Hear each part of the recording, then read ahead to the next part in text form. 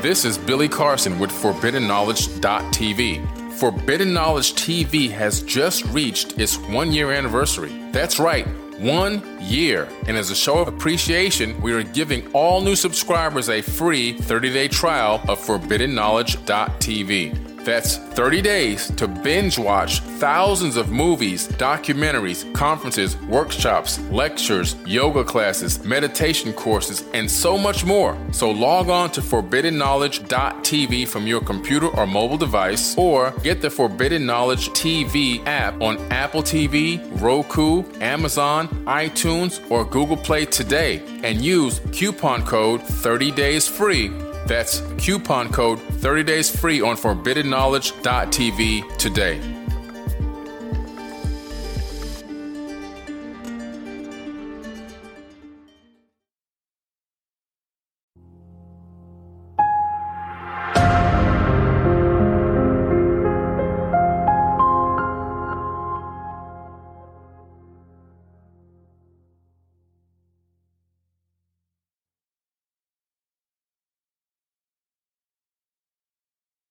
All right, everyone. Billy Carson here, a.k.a. Forbidden Knowledge, a pop-up podcast for you tonight, a very special podcast with a very, very special friend of mine, someone that I've known for quite some time.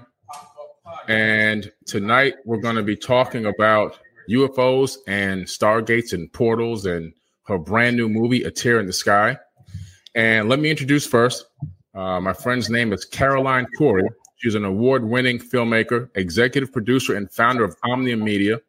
As a child and throughout her life, Corey had numerous ESP and precognition experiences, which led her to become deeply connected to existential topics and the study of consciousness and the mechanics of the universe. In 2010, Corey founded Omnium Media, an entertainment and media platform which tackles thought-provoking topics on the human condition and the nature of reality.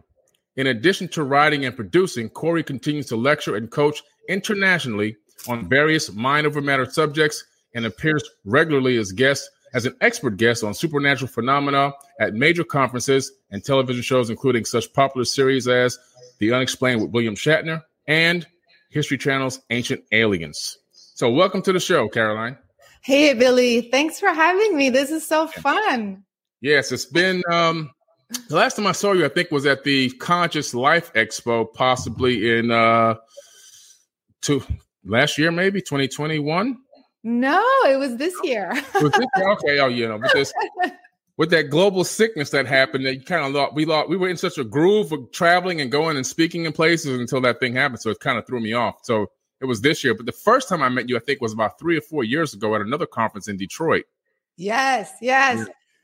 I love it because we always end up at those conferences and sometimes on panels together. Yeah. And you always blow me away. I always, like when you talk, I'm always thinking, oh my God, he's so eloquent and he knows so much. And I'm so intrigued by your work.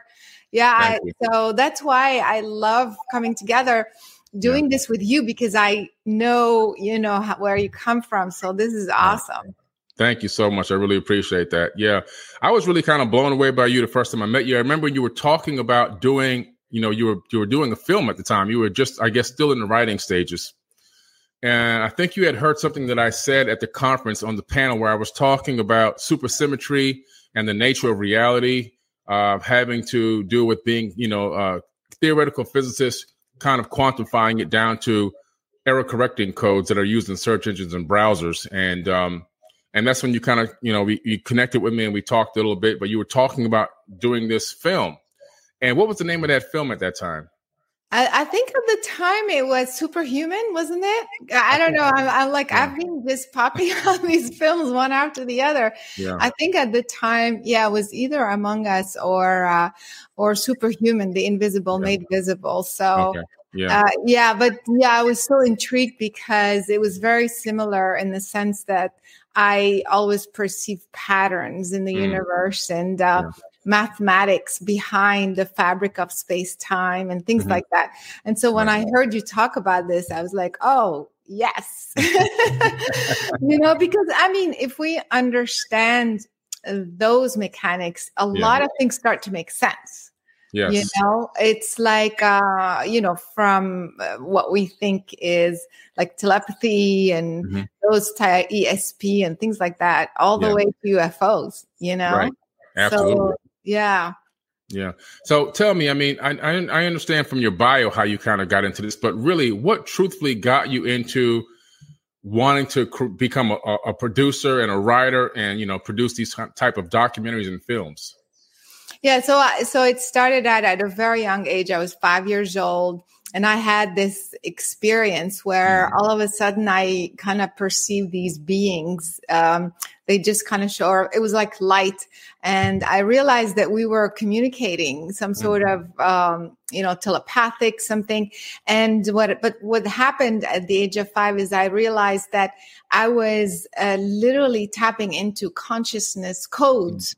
Wow. And so the way they were communicating, obviously it wasn't in English or French or whatever. It was kind of codes and patterns.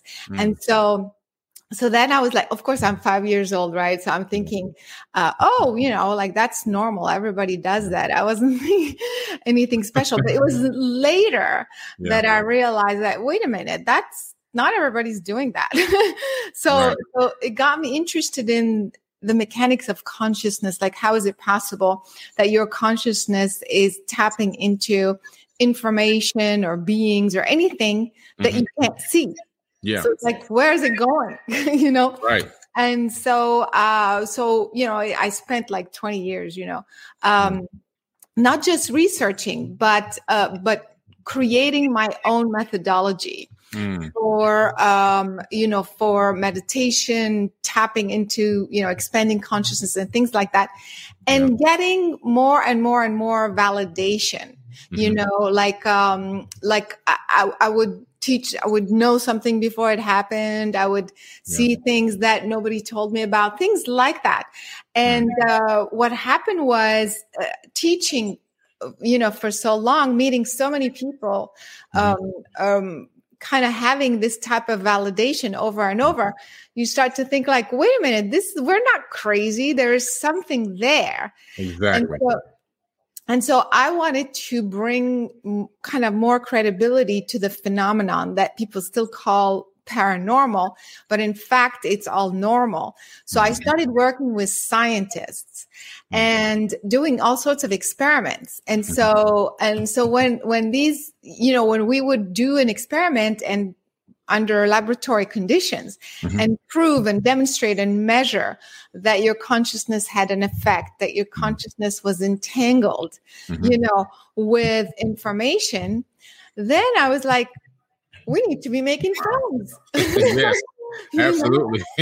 Yeah, it's like we need to tell the world, and not everybody wants to read books and do this sort of work. So the best thing was to use film as a mode of communicating this type of information to the general public. Yeah.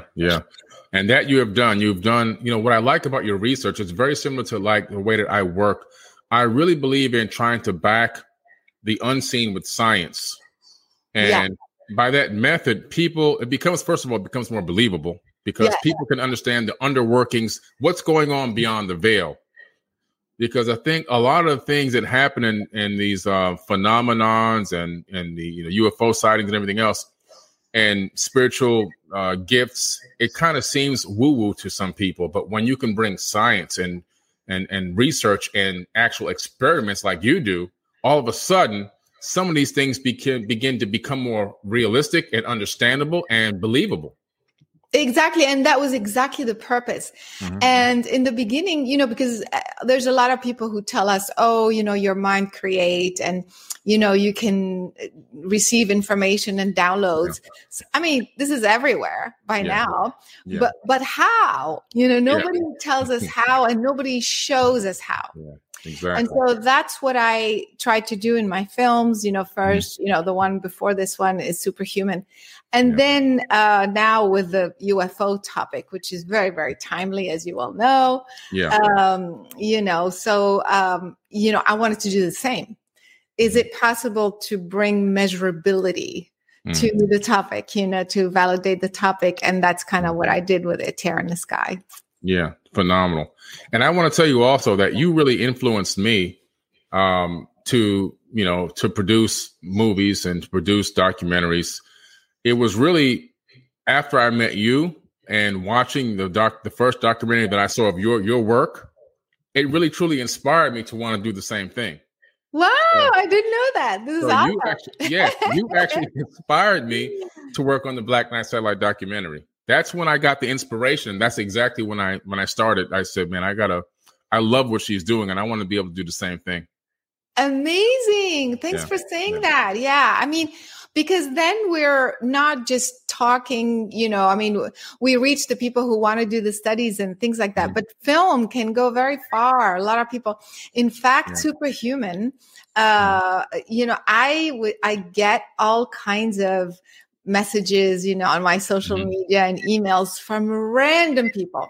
Wow. Not necessarily people who, follow my work or this type of work. Yeah.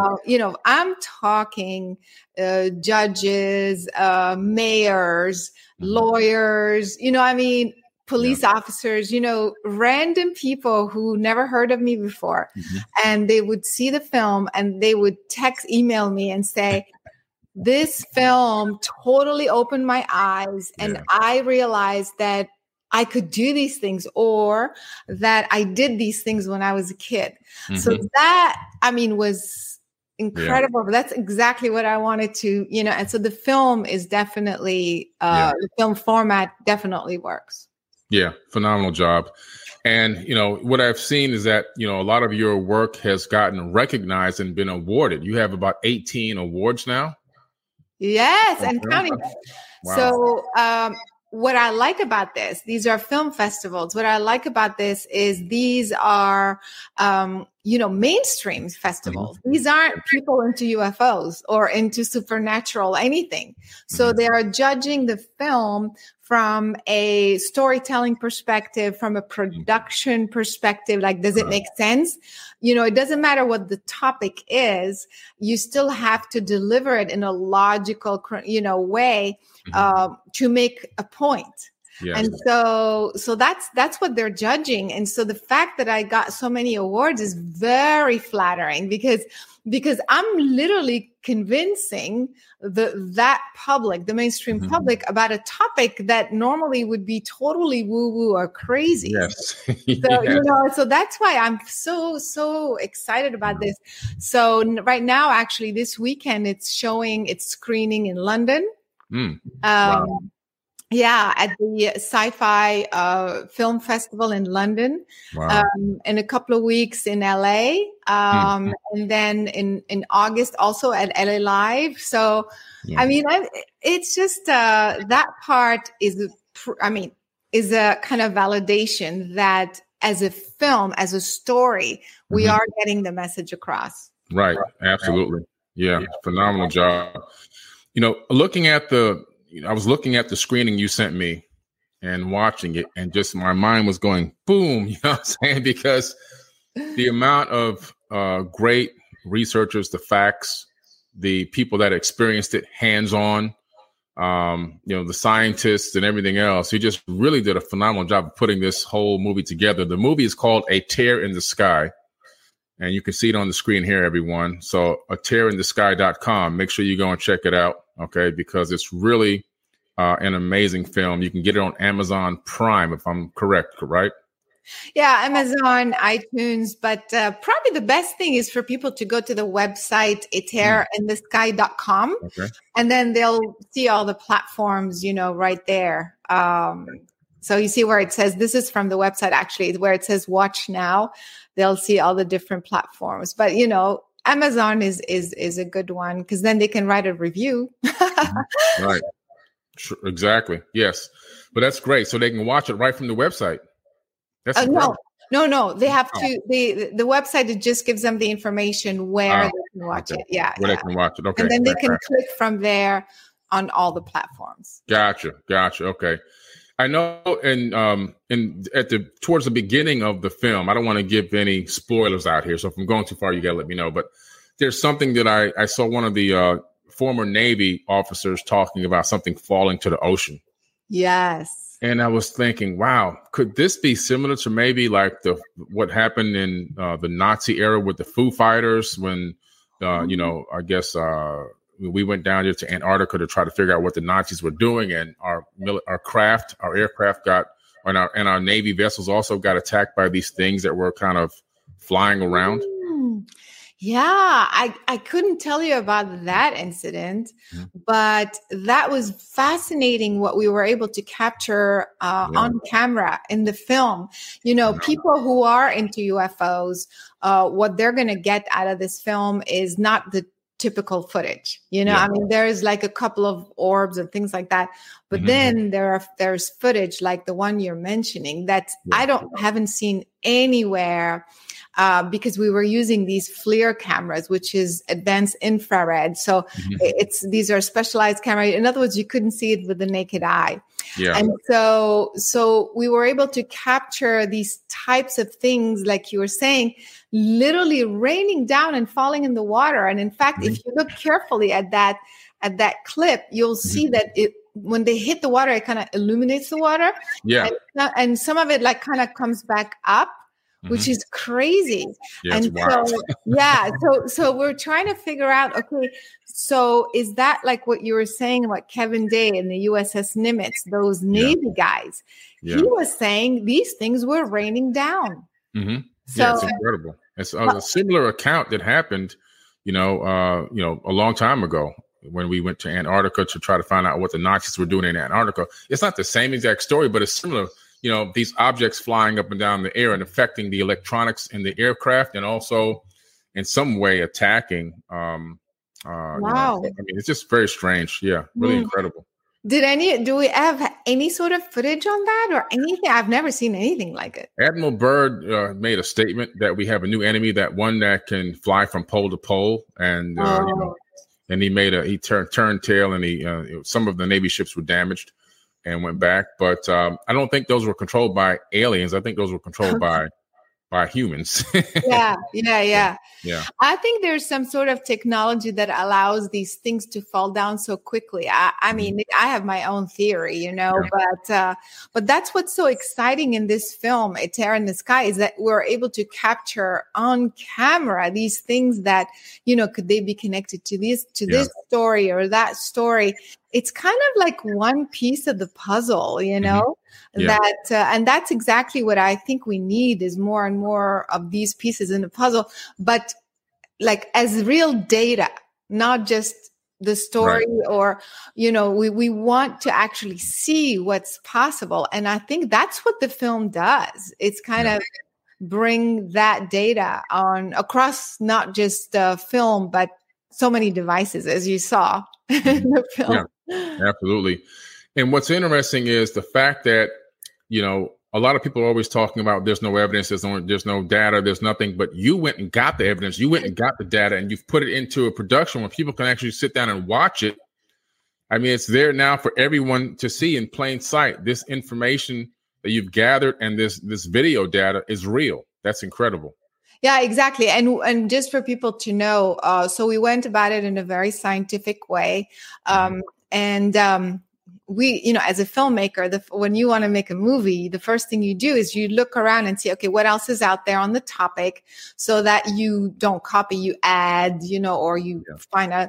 And so I was shocked. I mean, I was like, wait, like nobody did any sort of scientific, of course we know Hynek, but he investigated an event that happened. No one had done what we did in this film, which is set up a huge expedition with all sorts of devices. We literally were across the spectrum of physics. I mean, from optical to, to infrared, to night vision, to spectrum analyzers, to radiation detectors, to magnetometers. I mean, the whole thing. You had everything. Yeah. And then what we wanted to do is do it in real time to capture data. because then, like, if we had a bunch of scientists analyzing something that already happened, I mean, we don't know where this data came from, or, you know, and also we don't have enough data of the events. So, for example, what we try to do is achieve triangulation, meaning different angles, and, you know, and the radiation is doing this while the optical is doing that, you know, that's a real scientific investigation. And so that's why, I mean, I was shocked. I was hoping for like one incredible thing to happen. Yeah, I would be happy as a filmmaker. Yeah. Then it was like, oh my God. There was so much stuff going on. I was scratching my head like, man, this is a gold mine of information now. A gold mine of sightings, a gold mine of actual recorded footage, high quality recorded footage that people always say, well, where's the footage? Well, you have the footage now. Yes. And especially that last thing, well, won't spoil the surprise right now, but the tear in the sky, we have to talk a little bit about that, because it's crazy what this film is doing. But like, to, you know, talk about the amount of data. So we were there for 5 days, right? So we ended up, we came out, of course, the people will see the data that's in the film, which is, you know, orbs, things appearing, tilting, disappearing, things registering cold, you know, things raining down, things, I mean, very incredible things in 5 days, 5 days. We're civilians, right? With equipment ranging from, you know, the typical stuff all the way to military grade things. You know, we did have that big setup. But if in 5 days we collected so much data, and we have hundreds of hours of data still, you know, that they're going through, the scientists are going through, don't tell me that the government doesn't have anything. Listen. If you were able to do that in 5 days, and they've been working on this, they've been researching this for decades. Yes. Did you see the congressional hearing? Yes. So the congressional hearing. So they're saying these are the type of images we have. And I'm looking at this footage. I'm like, what are we looking at? We don't like it. And I'm like, in the film, I mean, you see clear things, you know, things popping in the frame, tilting, you know, disappearing, appearing, you know, I mean, it's changing direction. Yeah, changing direction, all sorts of crazy, anomalous events. And so I think one thing that this film does is proof that there is data that is collectible. I mean, like I said, some of it is, you can't see it with the naked eye just because it's in the infrared. But if you have the technology, if you have the equipment, anybody can collect this. So it's like, it blows my mind when, you know, they're showing us this little thing, and I'm like, what are we looking at? I can't even tell it. So that's what I'm very excited about with this film. And I'm hoping it will push them, you know? Well, you know, it puts more pressure, because all of a sudden we have, thankfully, technology has been released to us enough that we can get access to it like you did. You can put together a team like you did, and we can utilize civilian approved technologies to scan the skies and find these things and start identifying them. So eventually, with what you've done, taking this first huge step, when other people come behind you and you continue also more on your investigation and research, eventually the government is going to be, it's going to be an embarrassment of riches for them, because I know, you know, what are they going to do? Like, we got this little black dot, we couldn't, you know, but you're coming with this, all these people are coming up with this high quality, verifiable content, right? And what do they have? You know, a blip on the radar screen. Yeah, which is what I mean. And then they go behind, you know, closed doors. I'm sure they're showing all the good stuff, but I'm just saying, like, I'm hoping that this film will pressure more for the truth to come out, because come on, you know, I mean, so people will see that for themselves when they see the film, and especially, I mean, we're not going to spoil too much of the surprise, but especially with that thing at the end, that tear. And so basically, you know, people should watch it also to kind of see how it all unfolds. You know, it's kind of part of the adventure. But basically what we recorded is some sort of opening and closing, and then objects, you know, actual reflective objects coming out of it. So And then all the details, people will see it in the film. But so the reason why I'm want to bring this up. First of all, it's huge. Yeah. I mean, it's like, hello. But we had hardcore scientists working on the film. Yes. These aren't the scientists who, are into, whatever. So in other words, they were very nuts and bolts. They wanted to do things by the book. We only want to talk about measurable things, sure thing, So in a way, it was good because that's the angle of the film as well, to bring that sort of credentials and credibility. But what happened was other scientists are now watching it they're contacting me. And I'm like, I'm waiting for one of them to say, oh, we know what this is. We observed blah, blah, blah, something, this we've seen before, or you can't call it a wormhole because something like that. I'm still waiting for that phone call because up until now, I think we stumbled on something huge. You stumbled on something amazing and massive. Okay. I was looking into NASA's, theory about portals and stargates. And they did discover recently that there are something called X points, which are around the Earth, around the magnetic ley lines that appear at crisscross around the exterior of the planet out in low Earth orbit. And they create these intersecting portals that open up and then create these straight paths, right? Like to the sun and to the moon and even deeper into space. Are you kidding me? I've been talking about this for 20 years. Yeah. Planetary. Did you see my planetary grid thing? I didn't see that one. Yeah, no. Is this a new thing from NASA? Yeah, this happened about maybe 2 years ago, I believe it was. Press release came out about X points. Yeah. And so these X points proves that portals open and close every single day in random locations right around the upper atmosphere and slightly beyond the Earth. Yeah. And make these pathways. Oh my God, you made my day. I think I came across this a long time ago and I totally forgot. I don't know if it's the same thing or not, but now I'm like, you just made my day because I've been talking about a patterning of space-time itself around the planet and underneath also our feet. So it's not just ley lines. It's all around. It's basically a network of, I call them 0 points. They call them X points. I call them 0 points, which are basically these intersecting lines. Like if you have a geometry, it's the vertex point, of these lines. Basically, it's the patterning of space itself. And it's exactly at these juncture points where you can be outside time space, where you can warp the fabric of space time, bend light, do all sorts of things. And this is exactly the pathway to another star, planet, and so on and so forth, which is used by the extraterrestrial. You can just boom, appear there. Right. You're not like pushing, some propulsion system, right. In a straight line, So that's fascinating that they, talk about this. Yeah, it's amazing. Look up X points. It's an amazing topic. And there's a lot of science data on it, a lot of science data. So I'm wondering if, a tear in the sky, I'm wondering if these beings have figured out how to access these X points.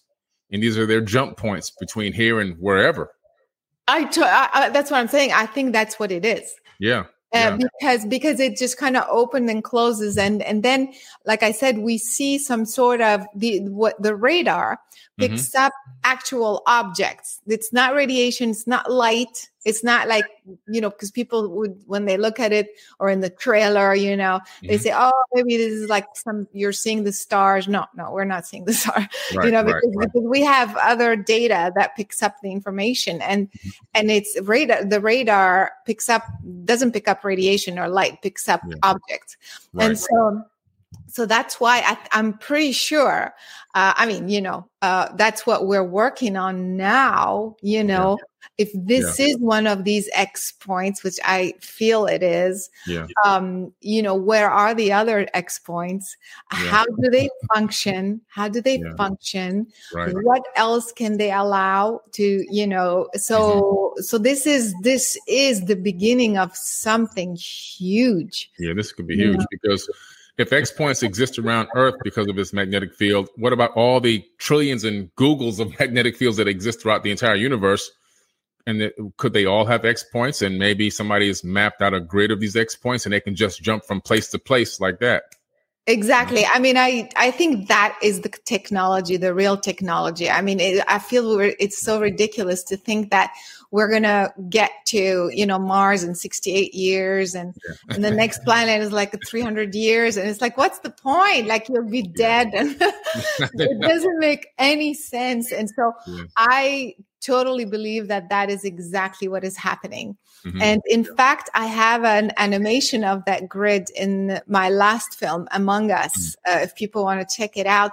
And on my YouTube channel. If they go to my YouTube channel and just search planetary grid, they'll see that grid. And then I have the algorithm, which works on Google Earth. Okay. And so you'll see that these points, it's a grid within a grid within a grid. And where did you say? You said the upper atmosphere. I see the boundary about 5,000 to 7,000 miles above the surface of the Earth, which is between the two Van Allen belts. Okay. So it's kind of, and then this grid is part of a larger grid and larger grid. And all these points are all in resonance. Yeah. And that's how you can be between this galaxy and another galaxy instantaneously. Just like that. So, you're not like, Yeah. Driving Miss Daisy. It's like, come on, really? So amazing. Yeah. I noticed that you put together a really incredible, sharp team, the UAPX team.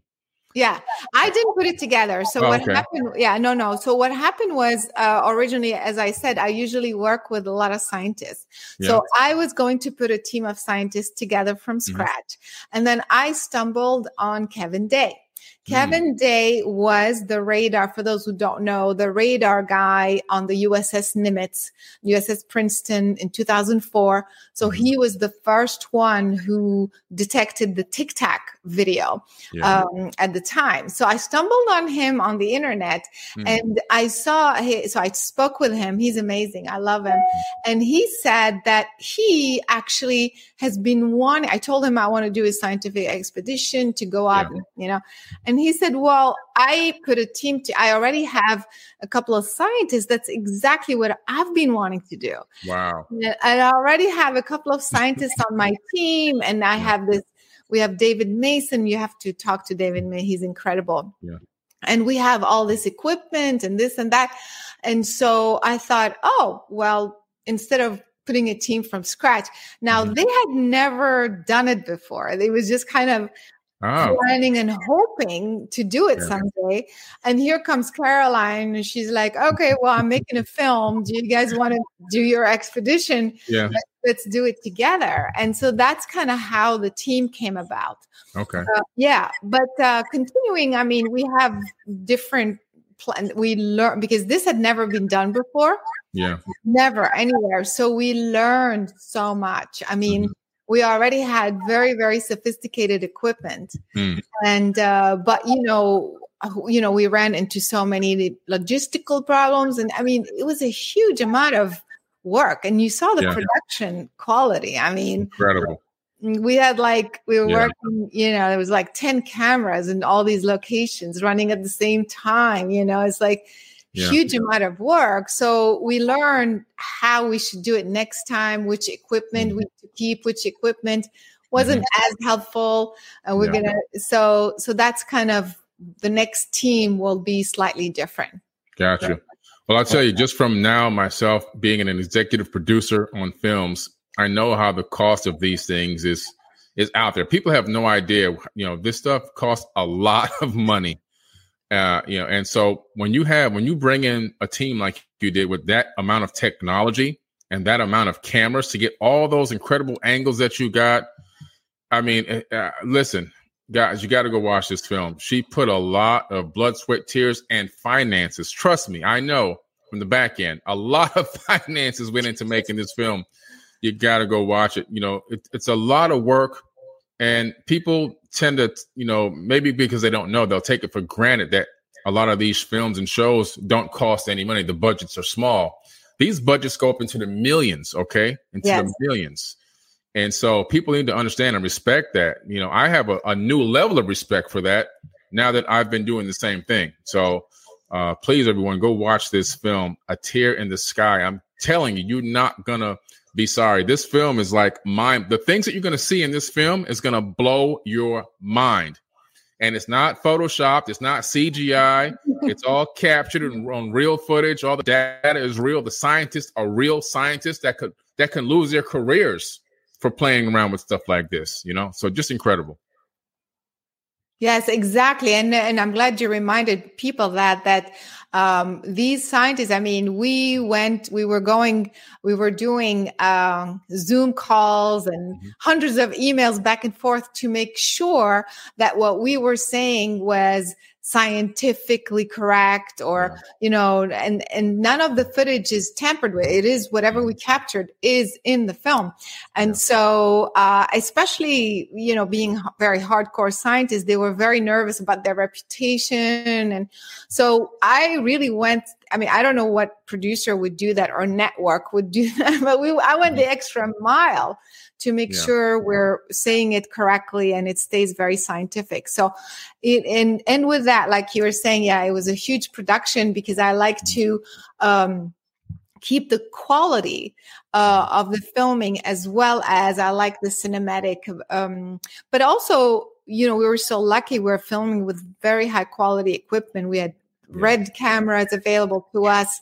And yes, we had we used four. Yeah. I mean, people, very high end quality stuff. And I think it paid off because, that's where all the festivals, kind of recognize that sort of thing too.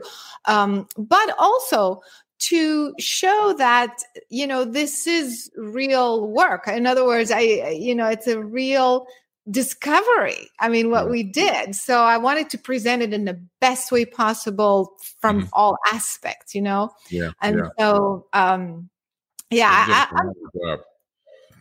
thank you for saying this. I'm very proud that it came out the way it did. Not only the content, which again, most people will see things they've never seen before. They have not been published anywhere, YouTube or otherwise, and the implications of what we found are tremendous. So, I'm very open to people who will watch the film, who are scientists, astronomers, or, just however you can contribute to the conversation, because you will see once you watch the film that, I very much think, Billy, wow. I mean, now it's just like the fact that you just mentioned this X points. I mean, it's exactly what I think we're onto. And that's why this is literally making history. This film is making history. It's the first of its kind to have published footage, measurable footage of anomalies. Right. And is the first to take us into that conversation of wormholes, portals, X points. Space travel, time travel. This is where this is going, and that sort of technology. So it's huge. Yes. And quick question. So for the people who may be thinking, well, what if she was just looking at a bunch of satellites passing over? Did you have the satellite tracker and the ISS tracker apps out to make sure you weren't getting it confused with, with the International Space Station or any other satellites that could be passing over? Yeah. So what happened was, that's why I like to remind people that these are very hardcore scientists. So they're not going to, look at it and come to a quick conclusion. So what they're going to do, what they did actually, but they'll see it in the film. Yeah. So when we saw that, we're like, wait a minute, maybe this is radiation. Maybe this is not, maybe this is even a flare, solar flare, for all we know. You know what I mean? Mm-hmm. So we were able to look at all sorts of possibilities, including, are these satellites, are these, radiation, maybe there's some sort of radiation that we don't know or something like that. But the thing is, you have to think, I mean, you see it in the trailer. If it was radiation or if it was something, you would see it everywhere. Like, you would see it on the whole frame. You wouldn't see it in just this one little spot, Yeah. And then also another thing, these were stationary. It was stationary. They weren't moving, but so they were not leaving any trail, any sort of motion. And when that thing closed, some of them came out of it. Yes. So, that was wild. Yeah. Yeah. So that's why, they were really checking every single possibility to make sure it's not this, it's not that, any random thing. And they check with NASA, they check with Fermi, Ernie, like all these organizations that have all these satellites and all these telescopes pointing at the sky. Right. That's great. So you did all your research there. So that can rule all that stuff out. That's phenomenal. That's exactly what you have to do. Because, you'll get the people saying, oh, it's probably just some satellites passing over. From what I saw, I definitely would say they weren't satellites. And when I go UFO hunting, I take my app, we have the satellite tracking app and the ISS tracker to make sure that what we're seeing, I went UFO hunting with Jimmy Church at Isetti Ranch in Washington State a few years ago. And we saw about 13 UFOs that night. But again, tracking satellites, tracking the ISS to make sure what we're looking at through those infrared goggles wasn't anything that was ours. And what we saw definitely didn't register on any kind of international database of technology. And we had to say, well, this is an anomaly. These things are anomalies, and they're out there. And you went to Catalina Island, which I've been trying to go to for so long because that's a hotbed for UFO sightings out there. And also, Billy, these things were 1,400 feet up. Wow. So that's very low for satellite. There's no, I don't know of any satellite like. No. This is not a group of satellites. I think it was between 1,300 and 1,700 feet. That's like right there. That's right there. That's super low. Yeah, because a typical aircraft will be, if it's traveling distance, be 30,000 plus, right? And that's still not even that high. I've been in airplanes that have been higher than that, but 30,000 is at least, a good height for traveling. And if you're talking about 1,000 feet plus, that's nothing. That's right what I'm saying. That's that's right there. So that's the reason why it's not satellites and they weren't moving in this way. So that's why it's such a mystery. It's this anomalous event that scientists are still investigating. So that's why we stumbled on something really, really fascinating. Yeah. You had a person in this documentary / movie that I really admire, William Shatner.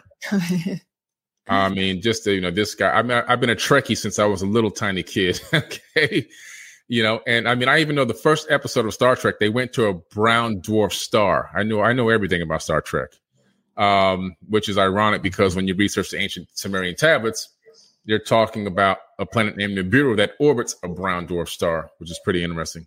But I guess they knew about this stuff way back then. But how in the world did you meet William Shatner? How did you meet this guy and get him in your movie? Yeah. So actually what happened, it was kind of a last minute thing, to be honest. We were okay with the information. I mean, with everything that we had gotten already, but it was kind of like, what else can we do to bridge the gap between the whole sci-fi to the science, which we were trying to do, and especially try to bridge the gap to the mainstream. So that's how it all came about. And of course, I've had seen. I mean, I'm on the same show, but I've met him before. And so his name came up and I was like, oh, he's perfect. Absolutely. And so, and he's very much into the mysteries, space travel, obviously, but in real life too, other than because he went to space himself. And so I just thought if this is meant to be, it'll come about very easily. And I just made a couple of phone calls and it was just like, it just happened. I told him what I was doing, who was in it, what it was about. And he said, yes, so I was shocked, in a good way. But, this whole project too has been so, I want to say like guided or whatever, because the way it came together, I had the idea a couple of Christmases ago. So it's not even 2 years, I think. And, I was going to do the sequel of Superhuman originally. Okay. And then I had this idea, no, do you a UFO movie. And by March, we had the whole team together. By July, we were already filming. Wow. So by the time the conversation came to about William Shatner, we said, again, if it's part of this whole thing, let it happen. And it just let it happen. Yeah. So, the universe conspired and it just materialized because you put the energy and the consciousness behind it. Yeah, exactly. I definitely think we were supported. In fact, again, as you were saying, this was a huge undertaking. Yeah. And the more we were going at it, getting more and more involved, and I was like paying all the bills and thinking, oh my God, what if like nothing happens? What if nothing? That's the risk you take. I mean, how many times you've been on UFO or ghost hunt or whatever, and like nothing happens? Nothing happens. Nothing can happen. I mean, you really roll the dice, So, man, hats off to you because that's a risk and that's a huge. You have to have a lot of. I can't put this on TV. I can't use the word I want to use, but you have to have a lot of boldness inside of you because it's a huge risk doing these films, and not just because of nothing happened, maybe no sightings or maybe no data was captured, but even just the fact that maybe it wasn't the right time for people to get this kind of knowledge and information. Maybe it just didn't, but it just so worked out for you that it is.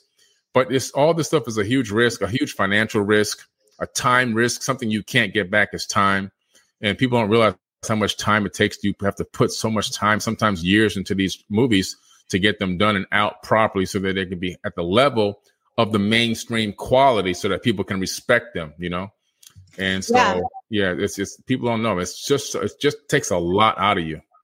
Oh, yeah. Oh, my God. It's always at the end of production. I'm like literally like a nervous wreck, because it just takes a lot out of you. Say. But again, like you were talking about, maybe it's not the right time. And, now I can even more evidence that this film had to be done when it was done. And I mean, look what's happening now with the congressional hearing showing these little clips. And then we're coming out with this real raw footage, with huge scientific implication, putting it out there as the first civilian group ever. Yeah. So we're definitely contributing to the history, of ufology, of mysteries and of the universe. And so that's the reason why, in terms of timing, it couldn't have been better. Yeah, timing is perfect. Why do you think that the governments of the world, I have my own theories that I've talked about, but why do you think that the governments of the world, especially obviously the U.S. government who dominates the majority of the planet, why do you think they want to hide this information so close? Why do they really suppress this information and keep it away from everyone?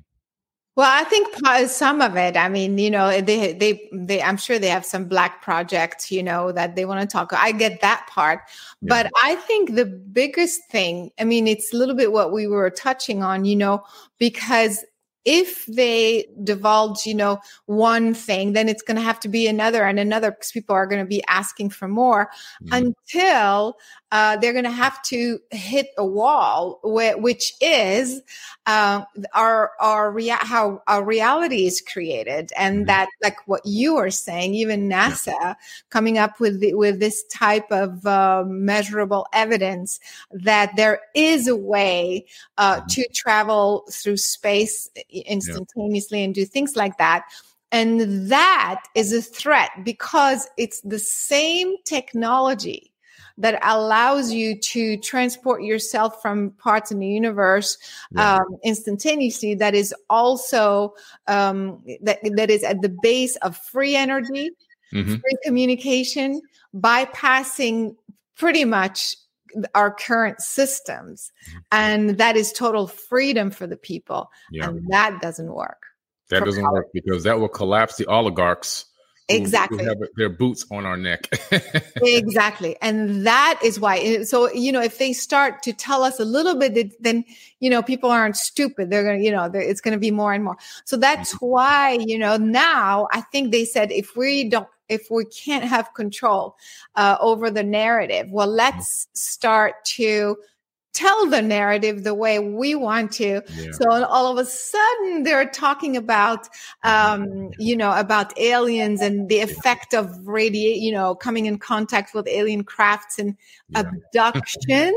Like for them to release these types of reports and start using some of the terms that, some of the things, it's to kind of to get us on their side so that they get to tell the narrative the way they want it to unfold. Exactly. I mean, I've heard some crazy stuff. I mean, they've talked about women getting impregnated, UFOs almost colliding with aircraft, with military aircraft, and I'm like, wow, okay. So but they want to control that narrative. You're right, because that's why we have now the Space Force. They want to be able to divert trillions of dollars into that, for the purpose of doing all kind of covert black ops, which primarily wouldn't have anything to do with saving the planet. Primarily would be with controlling other countries and what they can and can't do from space, and also running their own space program behind the scenes, their secret space program, in which they can experiment and travel and do all the things that we would love to do, but are not going to be permitted to do. Exactly. And so that's why all of a sudden, they're starting to talk about it the way they want to talk about it. Yeah. But you know what? They're not going to be able to. I mean, like, look, this is just one little example where the congressional hearing, they're saying, look, this is the type of footage we have. And we are civilians, we're like, no, I'm sorry. This is the type of footage that you can get in 5 days. In 5 days. In 5 days. Man. So, give me all the telescopes that you have and all the radars and all the satellites that you have. And, so that's what I'm saying. I don't think it's going to work. It's almost like it's really going to keep coming from us, people, to keep putting this information out there, this credible footage, credible data out there, until they have to be telling it was ridiculous. I mean, it was embarrassing. I was like, what? Yeah, it's an embarrassment of riches for them, because you have all this high quality 4K data from red cams and all these high tech pieces of equipment, these multi-spectrum cameras and so forth. And they're coming up with grainy black and white dots, like what was that old game on Atari, Pong or something like that back in the 1980s? So, they don't really have anything comparable to what you have. And so once you and me and everyone else starts coming out with this high quality footage, eventually at some point they're going to have to say, we have to show something a little bit better than this, because they're capturing this with technology that they can buy at the store. Well, our technology you couldn't buy at the store, but yes, I know what you mean though. Yeah. And also like, for example, we did have regular night vision and things like that, but for people to know who haven't seen the film yet, some of the FLIR cameras, are the military grade, like it's that level and more. But the ones we had, just to give an idea, each one is $50,000, and we had 8 of them because we wanted to cover the entire sky. Yeah. So, just think about that. That is not something you can just pick up and go do an investigation. Not really. Yeah, not really. Yeah. I mean, you have to have some funding. You have to be working on a project, but people like myself and others will start investing the money to do this. Yes, exactly. That's the idea. And I want to encourage people to start looking and collecting data at that level with that type of instruments so that we keep going, because we can't be waiting for them to tell us what's real, what's not, how things work. I think we're ahead of the game. Yeah. We are the disclosure, and you're doing a phenomenal job with that. I saw somebody in the movie that I also have a high level of respect for. I've been trying to get a hold of him for years. Michio Kaku. Yes. Okay. I love him. He's a theoretical physicist, a best-selling author. He's done dozens of science shows, probably hundreds of science shows. He's been in hundreds of films. You got him in your film, which I think adds a lot more credibility as well. I know that he's a very respectable scientist, and his agent is very picky. So the fact that you got him in this film says a lot. Yes, he's. I told him, I had him on the phone, and then I told him what I was doing, and you know what he said. Right. I said, so I want to do a scientific investigation, and I want to go out and do it in real time, not like analyze other people's footage, blah blah blah blah. And then he just blurted out. He said, "It's about time." Wow. And so, and then I made, when we filmed him, I told him, I said, do you remember what you told me on the phone when I told you we were going to do that? Can you say that line again? Because it made my day. I mean, for him to say that we need this, he's a huge, famous physicist, for him to tell me it's about time that someone is doing that. It was huge. Yeah. And he is such a pleasure to film. Nice. He is such a pleasure because he's so eloquent. Like, he gives you like the best bites without even trying. Oh my God. He's definitely like my go-to person from now on because of all the qualities and like I said, what he thought about what we were doing. Yeah, gave me that much more, like, wow, him to say it's about time. He said, you're making history. He said that. I was like, wow. Oh my God. Man, that's huge because he's a living legend, literally. Like, he's a living legend, I know. Yeah. And studying his work for so many years. And actually one of his sound bites is, something that I use in my own documentary, which is coming out soon, because he had theorized that there was a cloaked advanced civilization in deep space at the Boötes constellation, which is a big part of my documentary. And so, he's just huge. And so congratulations for getting him in this, in your movie. Incredible. Yeah. Thank you. Yeah. I love working with him. Definitely. He's definitely top. Yeah. Through all your work and research in UFOs, have you seen any connections to ancient civilizations or the accounts that they've had left behind, like about Vimanas and people coming from space and flying images in different cave paintings and so forth, or what look like to be potential alien beings? Have you seen any connection between any of this? I think so much, not so because I don't look so much into archaeology, but in terms of the stories and the myths and the current cultures, as you go back in that way, I mean, there's always this common denominator that, it's always being told that way. There's a portal in the sky where, and then there is extraterrestrial beings that come from the star, that come down here and for guidance, for help, for this or that, and that we came from the star. That seems to be like across the board, in all those ancient civilizations, right? Yes, absolutely. I mean, every single one that I've researched has a very similar story. And more recently, I was in Egypt, and I went to this place, which I'm calling the Halls of Amenti, Enlil's Halls of Amenti, but it's also known as the Serapeum, but in Saqqara. And there's a gigantic sarcophagus there. It's not for sleeping in or putting a dead person in or anything like that. But it's got stargates etched into it all the way around. And it's pretty interesting because these gates, and it looks like the same exact type of stargate that they depict Enlil, the ancient Sumerian god, who's also was known as an Anunnaki / Atlantean person. He would walk through a similar type of a gate in ancient times. And it said in the tablets that he would walk from Earth directly to his home planet. He said, I would walk from Ki directly to arrive. Ki is Earth. So he would literally walk through this gate and arrive directly at his home planet and then walk back again. And the X point.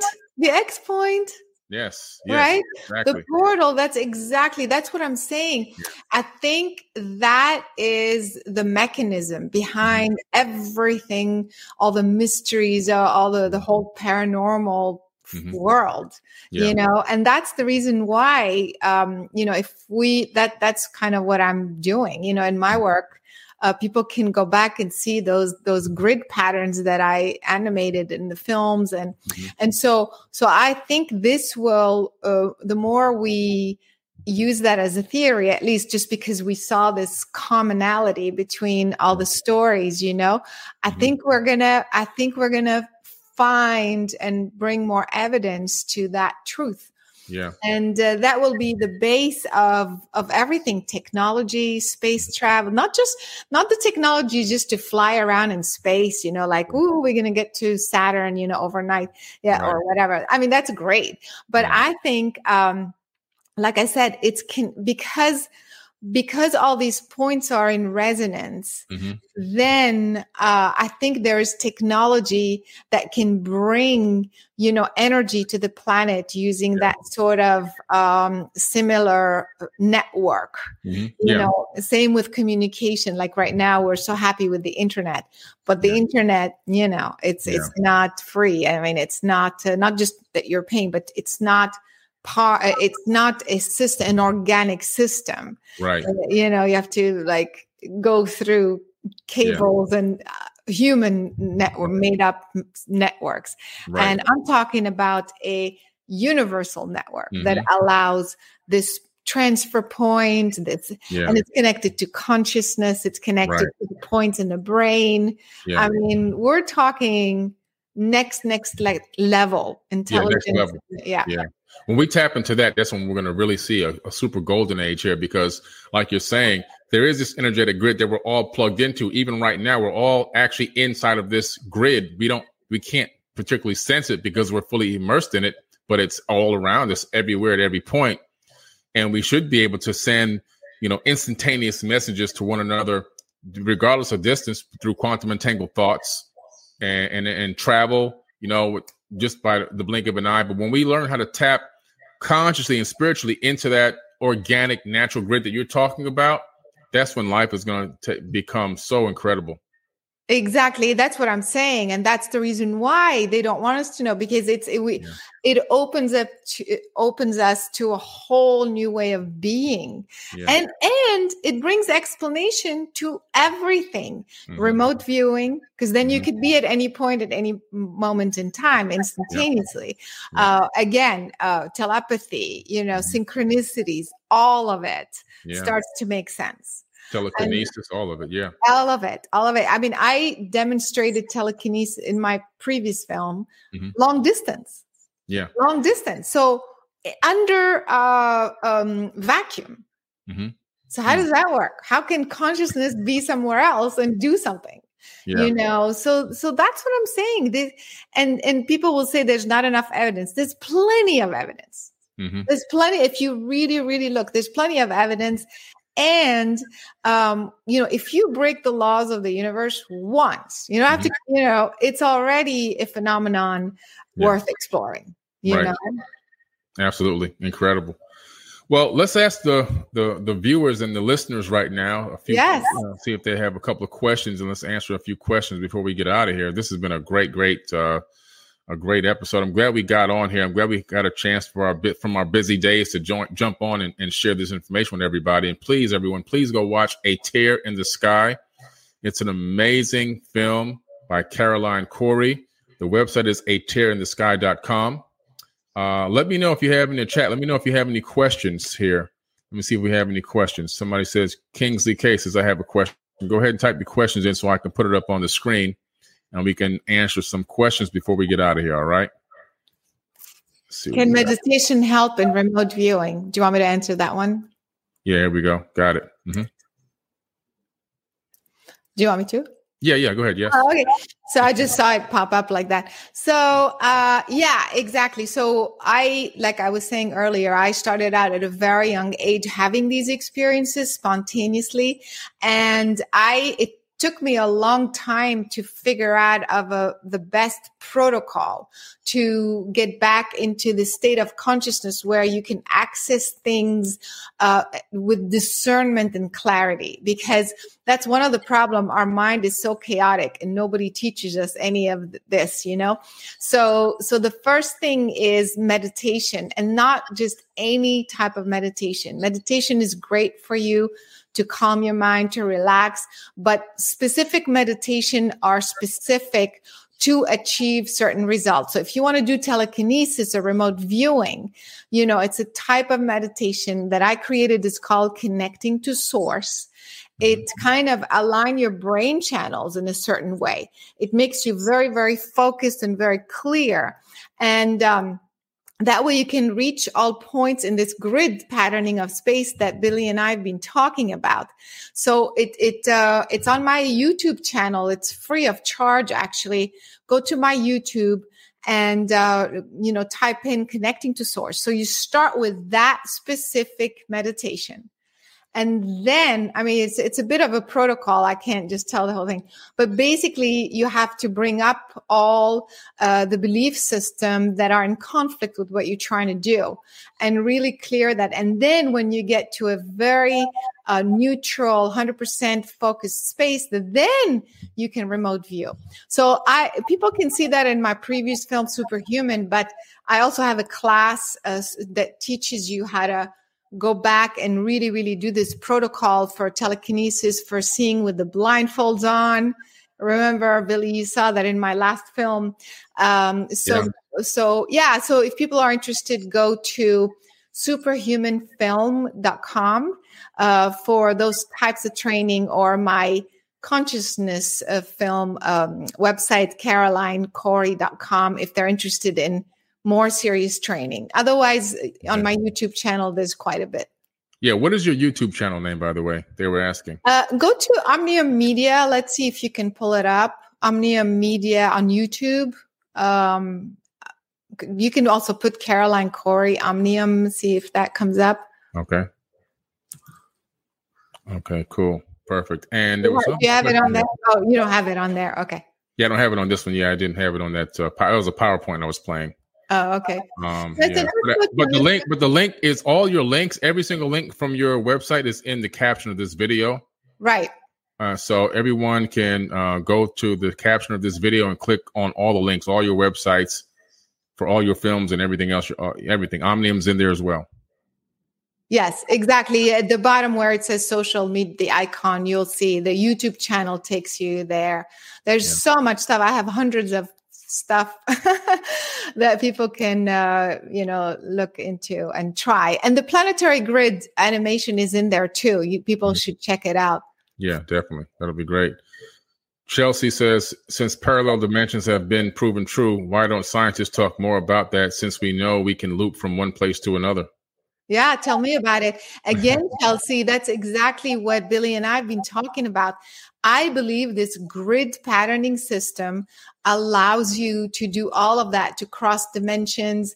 I think like all these visitors from different places, they're not all of them coming from another star system every single time. Most of them, I would say, are within our airspace, just in another dimensional spectrum. So we don't see them with the naked eye. And so, but through these points, they're able to kind of come through and we can see them and then go back. So yes, absolutely. Why aren't they talking about it? That's what we're trying to do, get them to talk about it. We're trying to get them to say, hey, look, there's enough circumstantial evidence here. And in America, if you have enough circumstantial evidence in a court case, you can convict somebody. So we're saying we're convicting you, government. You guys have to look at this evidence. There's enough here. Okay. It's time to go ahead and show and prove and tell the truth. This is a question I get all the time. The Muse says, do you think the government will stage an alien invasion? Yeah, you know what? There may have been a story like this, a narrative that, and maybe they did, and maybe they are. Mm-hmm. But I want to tell you something. It's not going to work for many reasons. First of all, again, we're ahead of the narrative. If you're really paying attention, we are ahead of the game. Again, just look at this congressional hearing. I mean, they're telling us they know this much. That's just not true. My film, the congressional hearing footage, it's ridiculous. Everybody can tell. So we know already what they're up to. So it's not going to work because of that. Second, there is so much fake stuff, with AI right now, there is technology. You can create an entire film all using AI, meaning all of it being virtual and fake. Mm-hmm. And so what I'm saying, I think they would be using that sort of technology actually. And even now, we don't believe the stuff that they're telling us. We don't believe. So I don't think it's going to work. I don't know. What do you think, Billy? I don't think it's going to work at all. I think that it would have worked maybe 10 years ago. Yes, exactly. But now it's just too late. Too much information. I can go to restaurants and I can hear people talking about aliens, UFOs, UFO sightings at restaurants, just overhearing conversations. People are talking about esoteric wisdom, sciences. They're talking about spirituality more. People are getting away from religious beliefs and getting more into direct connection with the divine through spiritual connections. And so I think it's kind of too late to do a faked invasion. Now, what could possibly happen is they will take one of our own craft in broad daylight and maybe have it shoot at one of our own ships or something like that and say, hey, it was aliens that did it. Yes. To try to trigger whatever response, fear, which then fear allows them to create control. Yes. So that's something that possibly could happen. But I'm just telling you, a lot of people would be pissed off and would kind of really almost see right through it. As another Gulf of Tonkin incident, how we faked the Gulf of Tonkin incident to go into Vietnam and all that. I think people are starting to really wake up to the history of these fake incidents that are occurring, these false flags, as they call them or whatever. And they're saying, you know what, you guys, you can't fool us again. And I think enough of us now know and are aware of this potential fake thing that they could pull off. And I don't think that it's going to work at all. Yeah, exactly. And they've done that before where, in Vietnam and other wars where they would use the soldiers to test certain, medications and drugs and things, all kinds of, the PTSD. LSD. LSD. I mean, we have evidence that they did things like that and they do things like that, experimenting on people and on us, on our, and on their own. So I totally agree that this could be possible. Yeah, absolutely. All right. Well, this is great. I'm trying to see if there's one more question. Let's see here if I have one more good question in here, and then we'll wrap it up tonight. But thank you for coming on here. I really, really appreciate it. Oh my God, I could talk to you for so long. I mean, you and I just have so much to share and talk about. Oh my God, we got to do this again for your movie next for sure. But this is such an important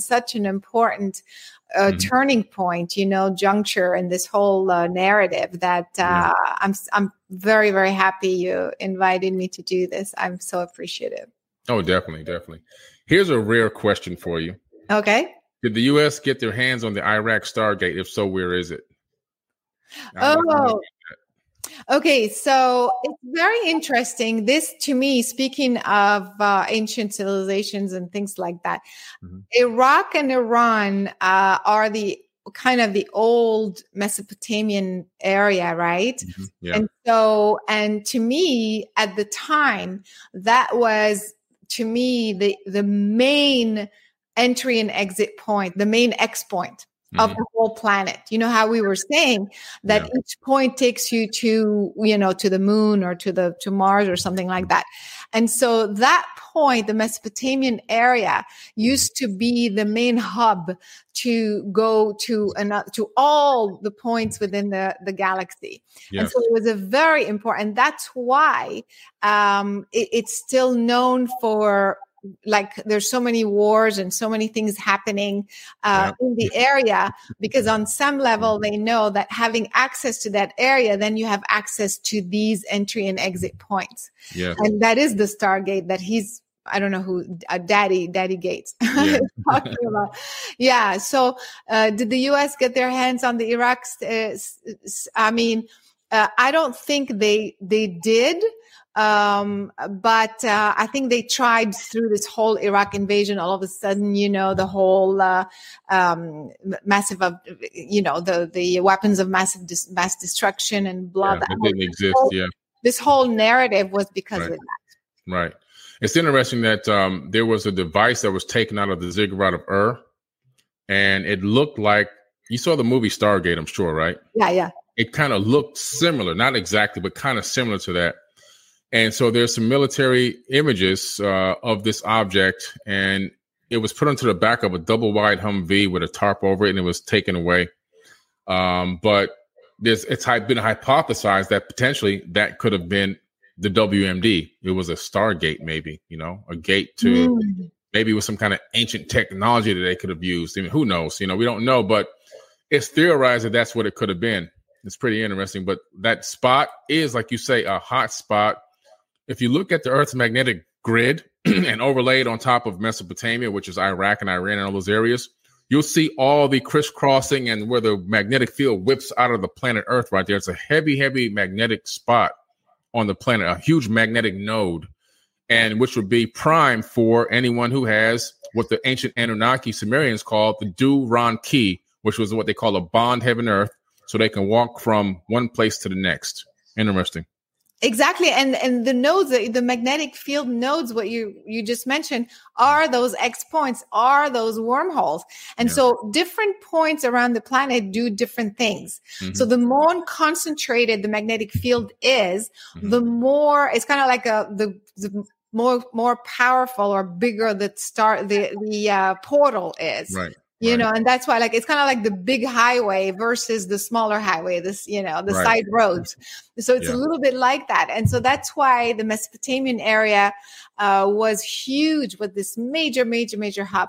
But I want to tell you something. Yeah. That whole grid patterning system has changed, has shifted. For the past 200,000 years. I feel it's now a little bit in a different location with the pole shift. Yeah. And so some of these hot spots have shifted. Mm-hmm. You're right. And that's why sometimes, some of the places that used to be very charged aren't as charged, and new places are a lot more charged because they're sitting right under or right above one of these magnetic nodes. Yeah, you're right. For example, magnetic north is not true north anymore. It's moved. As a matter of fact, magnetic north is now over Russia, and I think it's passing Russia now. So eventually we're going to have a magnetic pole flip where magnetic north will be south and magnetic south will be magnetic north. And it happens. You can track these flips in volcanic rock. So every 20 to 25,000 years or so, magnetic rock, if you analyze the rock and analyze the magnetic field, it saves the field in the rock. You can see the flips that have happened in the past by the magnetic field on Earth. So it's pretty interesting. You're right. It does move. Yes, it moves and it has moved actually. Yeah. And this also tells us, that, the advanced civilizations know about this and they know where to appear. And that's the idea. The more we try to discover how this network of nodes and X points and stargates, how it works, the more we will be able to kind of predict where, you would be able to have an encounter or have that sort of experience or anything like that. And that's the idea. I've been doing this work. It's in my books. It's in every class I taught the planetary grid for years and years and years. Yeah. And so now I'm finally, meeting also people like you talking about it and having it, partially, in the film as kind of the introduction of that conversation. It's fascinating. I feel like we're finally on the brink of unraveling, showing what this network is about, how it works, how it relates to our physical brain and our patterning, our physiological patterning as well, and how it connects everything so we can use it for technology and everything else. So it's fascinating. Yeah, it's fascinating. It's amazing. Everyone, please go watch this film, A Tear in the Sky. Go to atearinthesky.com, and from there you can find out where you can watch it based on where you are. It's an amazing film. And also, Caroline, tell everyone where they can find you. Yeah, again, for the film, atearinthesky.com. If they want to communicate with me, there is a contact, tab. They can send me information, an email or something there. And all the social media, I'm on all the social media. Make sure to refer to Billy Carson as where you heard me on Billy Carson as well, so I can remember you. And if anybody's interested in a real training, that sort of training, they can go to carolinecorey.com as well and email me from there. Yeah, fantastic. Thank you so much. I'm glad we took very, very soon. Oh, yes. Thank you so much, Billy. It was awesome connecting with you tonight. Thank you. Yes, definitely. All right, everyone. Listen, that was another great pop-up episode of Forbidden Knowledge. This is going to also air on Forbidden Knowledge TV. Of course, right now it's streaming live on all these different platforms and channels, wherever you're looking at it now, but it'll be on Forbidden Knowledge TV as well. And don't forget, go watch A Tear in the Sky. You won't regret it. All right, everyone. Peace.